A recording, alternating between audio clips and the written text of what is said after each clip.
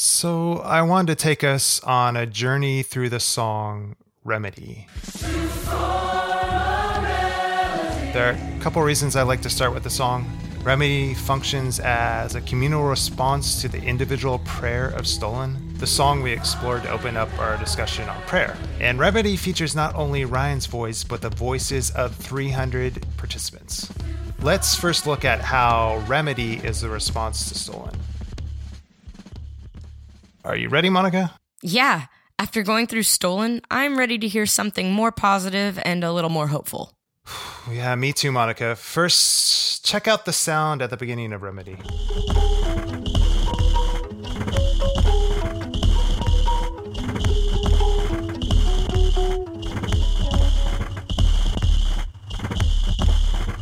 Do you recognize that sound, perhaps from a song we heard last week?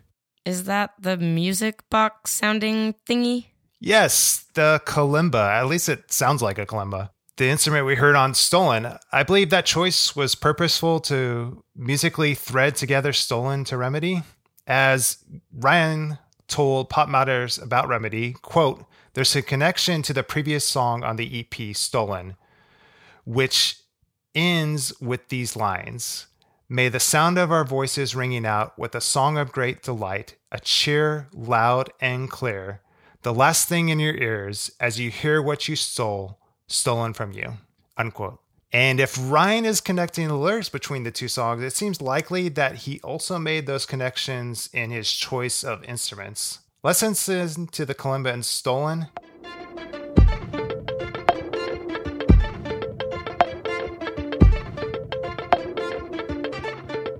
And then in Remedy.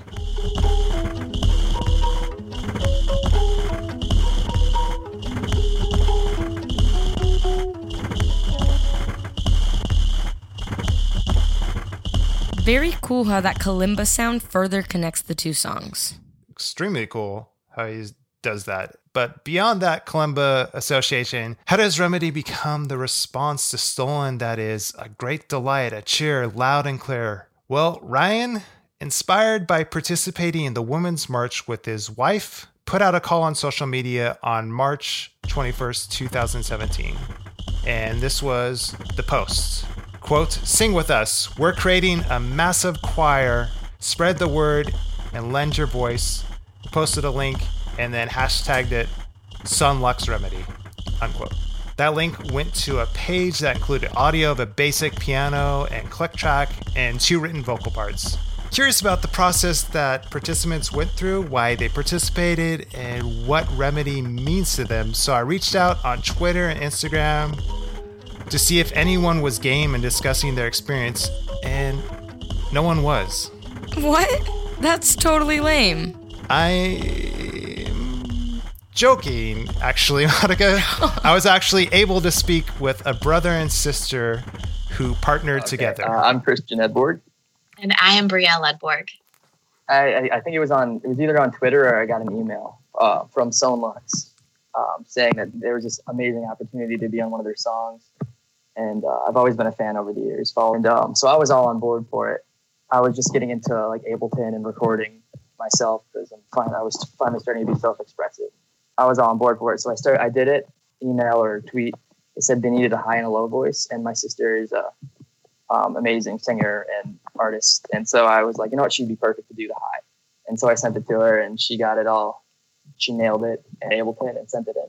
Yeah, I was really excited. I have always been a fan of Sunlux as well. Big of a fan as my brother, but let me know about this project and was like, hey, would you want to do it? I was totally down for it. The entire idea of like the project was that it was this huge community, 400, it was like 400 or even less singers. They're in this giant chorus, if you will, sea of bodies and breath, like the song. And how the message was that even though there's so many of us trying to find our voice in this huddled massive seas, we're all this huge community also working toward the same goal. And then there's just so much power in that. From each of ourselves, in a selfish way, is that we're all trying to figure out life and find where we're going and find our meaning and have some sort of purpose. And from our own. We feel there is have some kind of purpose, but when you think of the world and the galaxy, we are smaller than a speck of dust, smaller than we have no importance time. So it's really cool to see how everyone struggles, and it brings a sense of community by not feeling alone. Do you feel like it has some sort of healing aspect in that community? I think so. Yeah, I think for everyone, whether they realize it or not, from a psychological standpoint, every person wants to feel belonging in some sense, right. To be part of community. And even if you're not searching for a community, having the opportunity to just come together with other people and do, whether it's record a song or just do something, it's really cool. And it might seem mundane, but it's actually kind of magical. How there could be like just this community of people, like you never even know, like you could in your life just be a fan of a band and the message that they're putting out, like for instance So Much, and maybe, hey, this band, you're not alone, and there's, for instance, 400 other people believe the same message as you, and it's kind of very powerful when you all come together and preach that message into a song.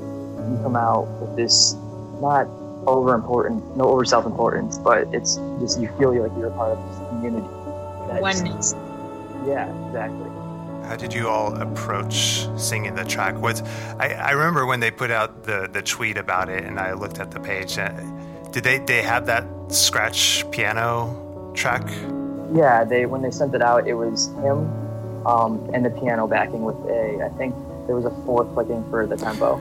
It was just him, the low and the high, and depending on whether you're singing the low or the high, you could listen to it and record along with it. And it was very simplistic and not at all like how he normally sings, which is like kind of shattered and emotional. So he just kind of did the bass of it.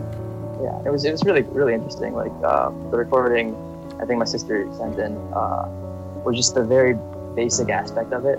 But even that, even just with me and my sister and Ryan singing, it was really... Yeah, the melody is very simple and almost like a child nursery rhyme. So it was singing it natural. Singing it came with like a natural feeling because of the melody, that we didn't really have to like figure out a certain way to sing it. Just that the simpleness, I think, was what they were looking for, and what it really sounded like on the final track as well. And in their tweet, or they sent parameters with the audio files and everything, saying like they don't want anyone to go crazy singing their own individualistic thing. They wanted it to sound like a sea of voices singing the same thing in the same kind of way. So you weren't supposed to, for like the O section, like go way over like some Celine Dion stuff. Is that how you all approached it? Is that you got all that out of your system and then got into like a somber place or a calmer place, I guess? I mean, for me, it's probably entirely different for Brielle, but I've never recorded anything before. Okay. And I feel like I sound my best when I'm not trying to over-give myself and I'm just being simple. So I kind of just simply just calm down, listen to some So Much beforehand, and then just kind of recorded it and did it, listening to his voice in my ears and just letting it come out of me. Yeah, just hearing his sample, it was really easy to know, I guess, how to sing it.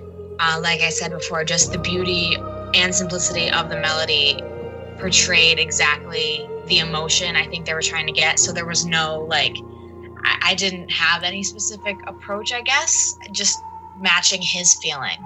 Did you have any other thoughts on, what the song means to you all? Well, I mean, I think the final song, the final song came out way different than I was expecting, only because we had his scratch track to go off of with a simple piano track. So I wasn't expecting, I guess, there was nothing to expect. I didn't know what it was supposed to sound like. Yeah.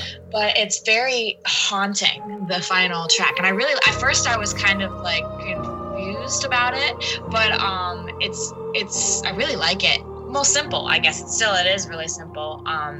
And it's haunting and harrowing, but not in a scary way, I guess. I don't know how exactly to describe it, but I really like it. When I listen to it, it's as if we're all trying to go, we all have our own individual demons we fight, and battles we have with these problems, whether it like be struggling to pay rent or struggling with anything in life. It's about coming together and trying to find a remedy to each of our problems, or even as a nation, a problem we're facing. Because I know Ryan Lott felt really strongly about the election, but for me, the song really meant that trying to pull through a really incredibly difficult problem for, say, our children's and daughters' sakes, or coming together to be a better person through something. It can mean a lot of things. Even the beginning of Remedy is kind of shattered, and then it all forms together to this final thought that, hey, we can pull through whatever's going on. Yeah, exactly like the state of the world right now, I feel like.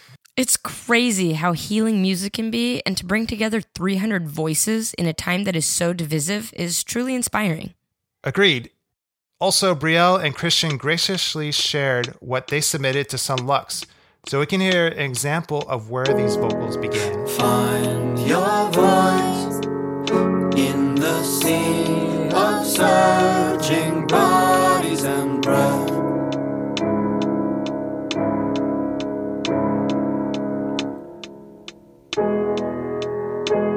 To form a melody, to form a melody. And then how these 300 voices were meshed together in the final product.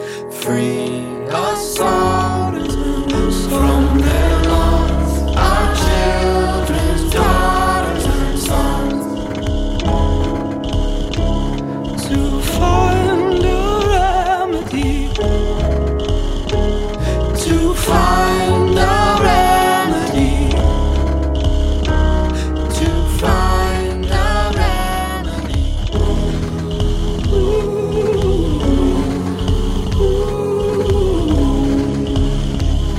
To find a remedy, to form a melody. Beautiful. I love the way in which the voices respond to Ryan, and there's really a give and take. Much like you'd actually hear in a church that practices sung liturgy. Here's a clip from an Eastern Orthodox service to give you an idea.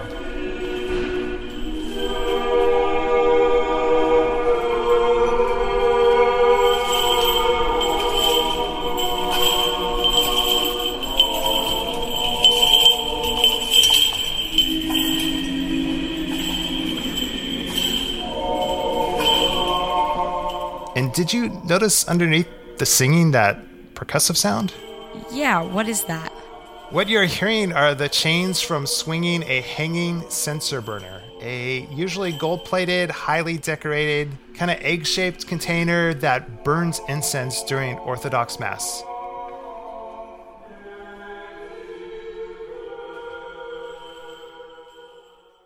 And check this out. Listen to the percussion on Remedy. Find your voice in the sea of surging bodies and breath.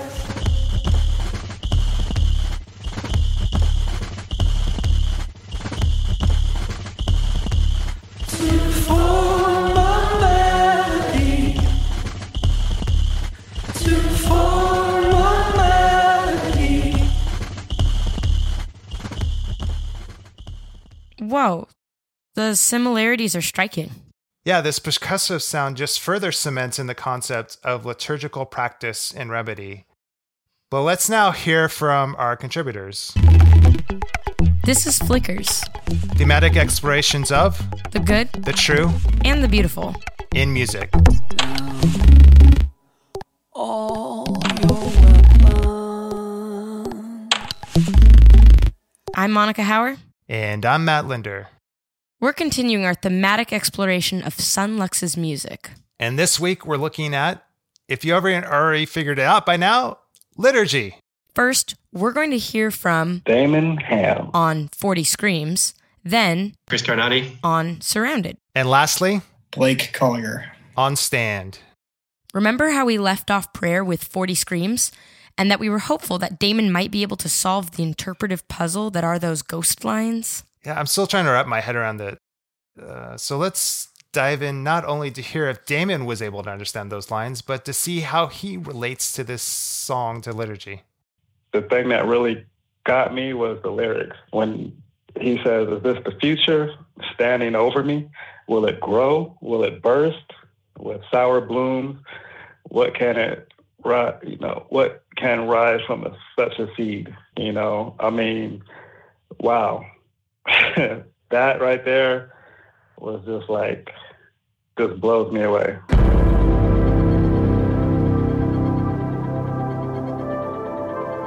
Is this the future? Standing over me. Will it grow? Will it burst with sour blooms? What could rise from such a seed?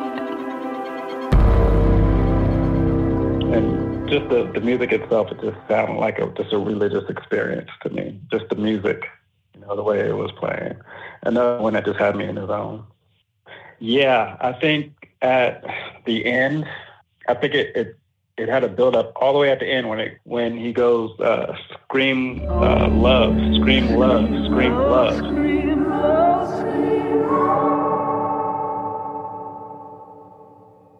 That's the reason why I tied this song to like a religious point, because I think in the end that's what God is. That's what He wants. And I feel like that's like screaming for God. He's saying, I had wanted a better world for you. Scream love, scream love, scream love. So that's how I took that as more of a religious thing. Again, I try not to go too literal, but thinking a deeper way when I was like in the song itself, that's what really captured me for the religious view of it. Scream love. I can't get that part out of my head. A little bit before that part where it has the young ghost in an old body, the music dramatically changes there. Like, what did you make of all that? Oh yeah. You know what? I'm still thinking about that one because I can't grasp what he was saying there. And it's funny because I'd actually asked my wife, because I was like, I just can't see what he's trying to say here, but she didn't get a chance to really listen to it. But that was another deep part that I thought was just like, what is he trying to say? A young ghost in an old body, caught in between the throat and the lungs.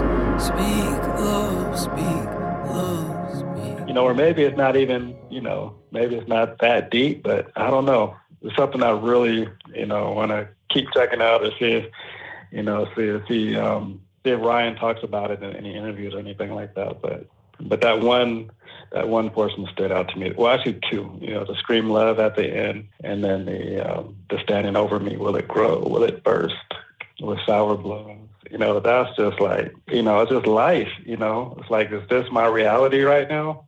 Is it gonna, is this what my life's gonna be like the next 40 or 50 years?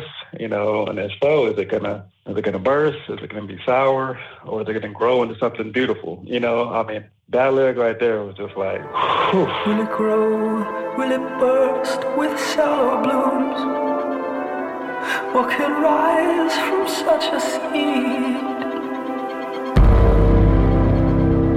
I'm disappointed that we're no closer to understanding what those lines mean. I have a confession, Monica.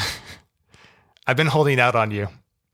This is one of those rare instances where Ryan tells us what he was thinking when he wrote those lines. Here he is on Face Culture being asked about the lyric. A young ghost in an old man's body caught in between the throat and lungs.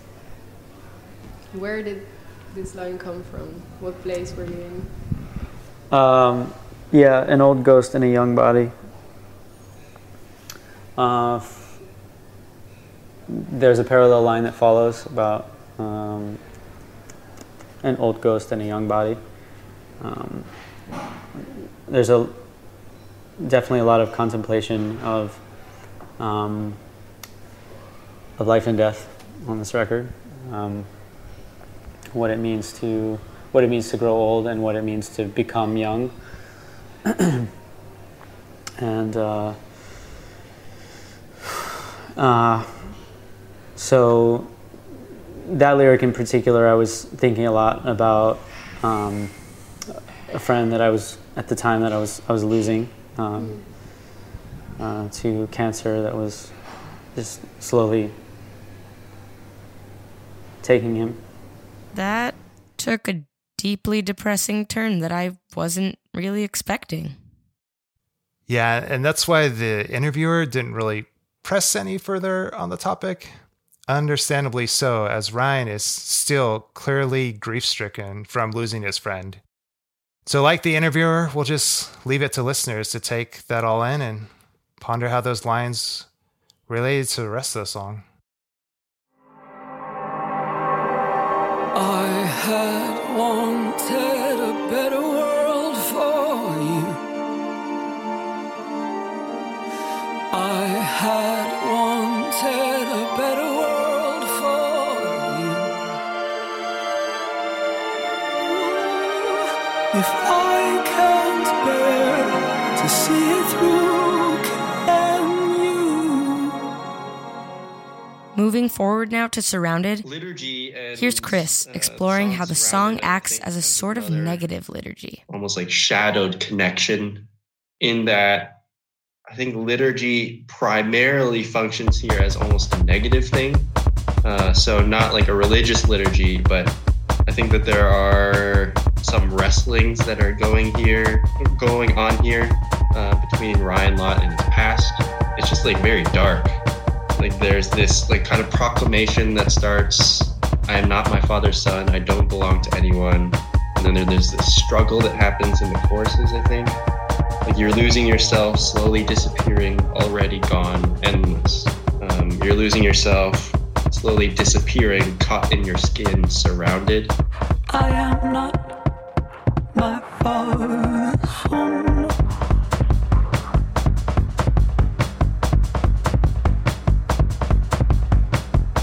I don't belong to anyone.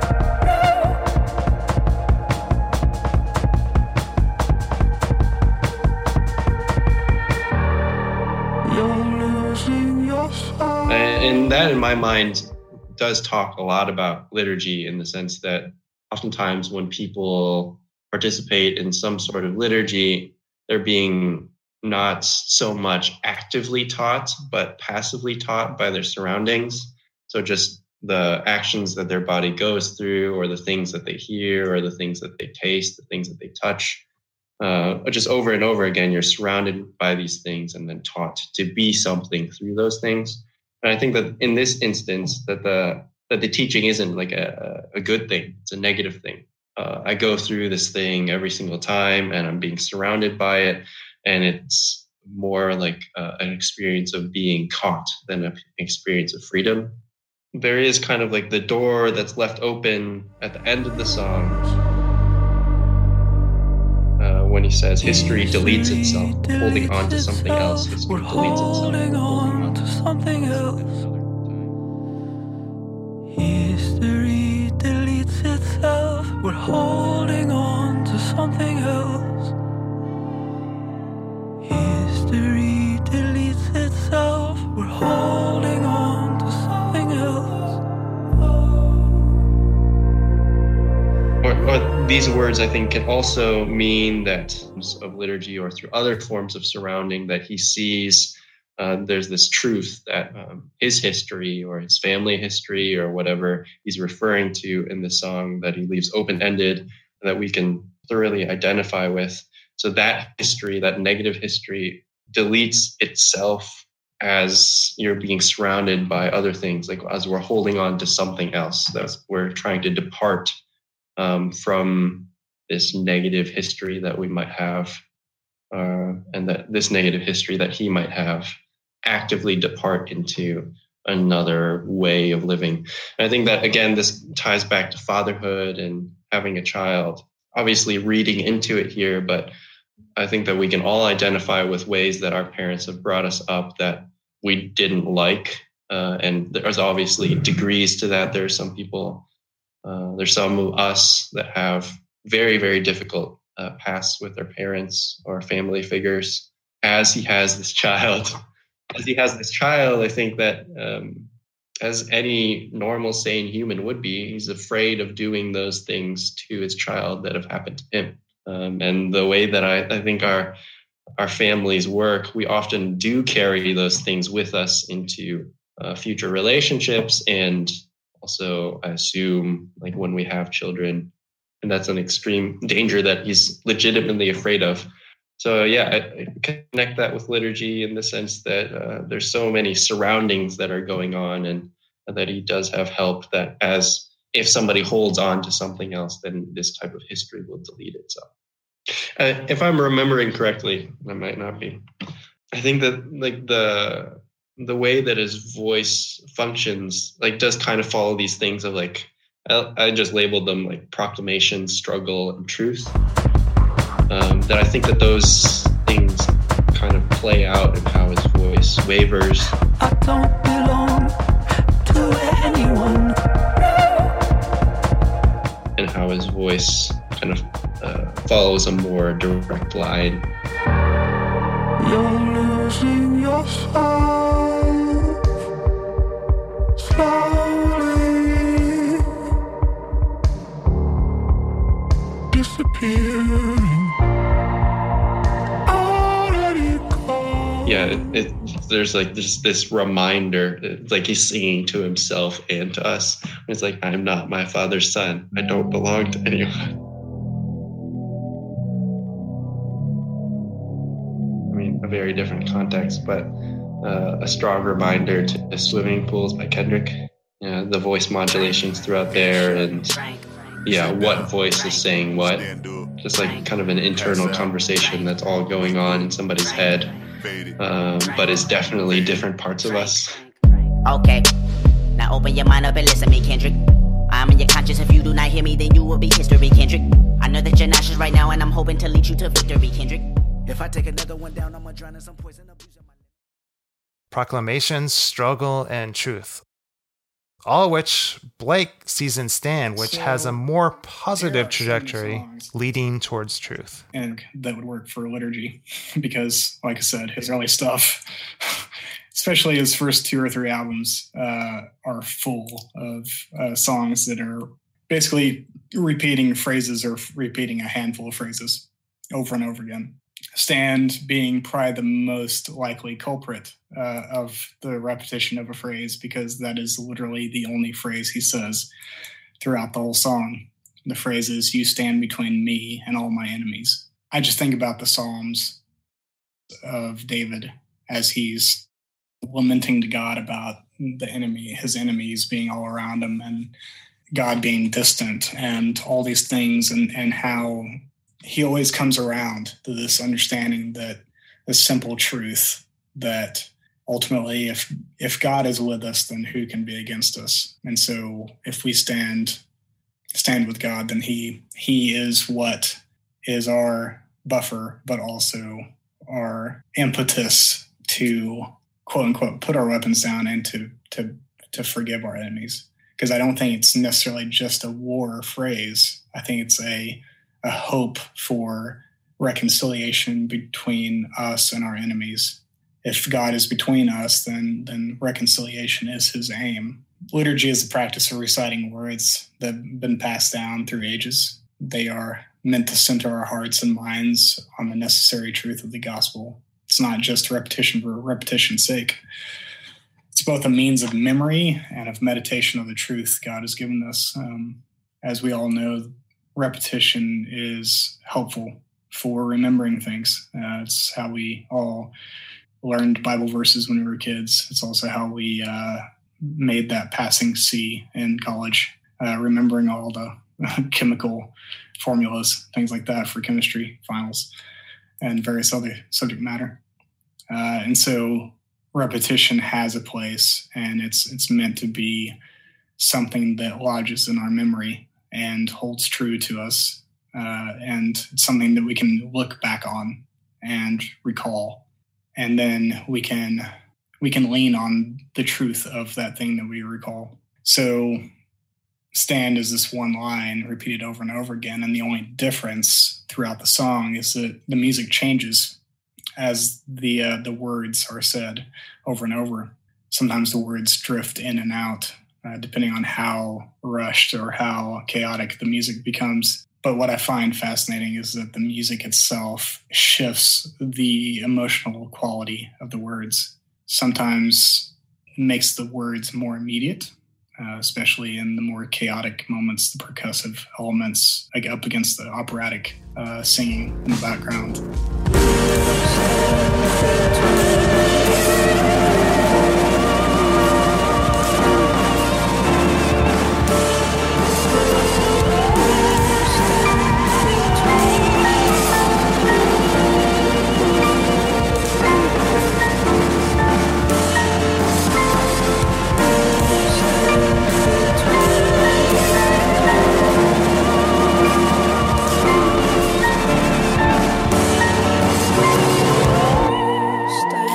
Sometimes it's comforting, where some of the percussiveness drops away and it's just the angelic voice in the background soaring behind Brian Lott's words. And I just love that voice in the background forcefully coming through even in the chaos of that percussion. Once again, a reminder that truth and beauty show up through the chaos of the world and through the darkness of our minds and hearts and the noise that constantly tries to overtake us.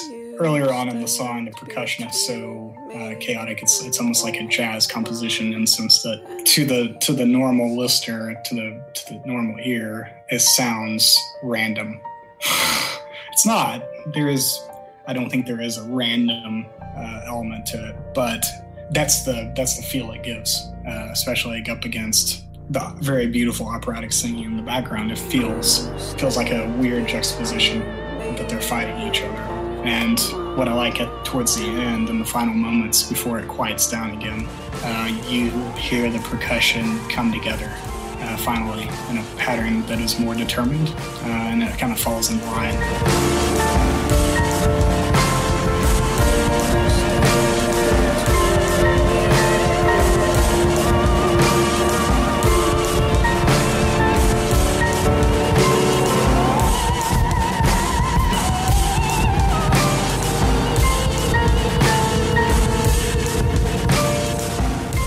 So I kind of take that and I concentrate on the words that he says. And as we consider the words, and because it's the nature of liturgy to do this, things have a tendency to start making sense. Things kind of fall in line. I just like the way the song is formulated.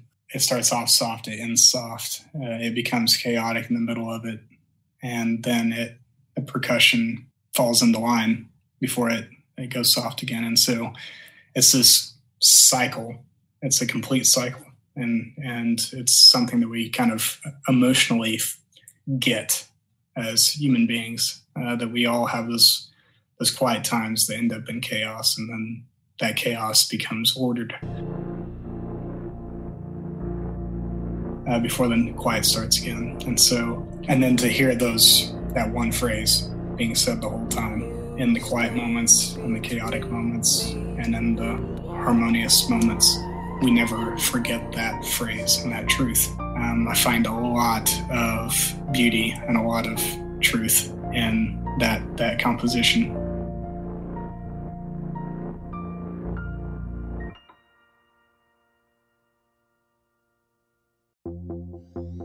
Beauty and truth, something we'll hear more of in part 2 of Liturgy, which is available to listen to now. Why am I dead inside of a box? Finding my way out is hard in the dark. Reaching to search for the light on the wall. Why can't you just turn it on? Shout out to this episode's contributors, Damon Ham, Chris Carnati, and Blake Collier. And special thanks to Christian Edberg and Brielle Edberg for telling me about the Remedy experience and sharing their submission. That was really awesome of you two. And if you're interested, Brielle has actually a self-titled album available on Spotify, wherever you get music. I'd recommend checking out the upbeat, dancey, and light-themed Catch a Star for You. Make sure you subscribe to our podcast. Help boost it up by rating and reviewing us on Apple Podcasts. And don't forget to tell everyone and anyone you know who is a Sun Lux fan, and also those who are not fans yet. This episode was produced and edited by me, Matt Linder, storyboarding and scripting assistance by Armani Peterson. And me, Monica Howard. Just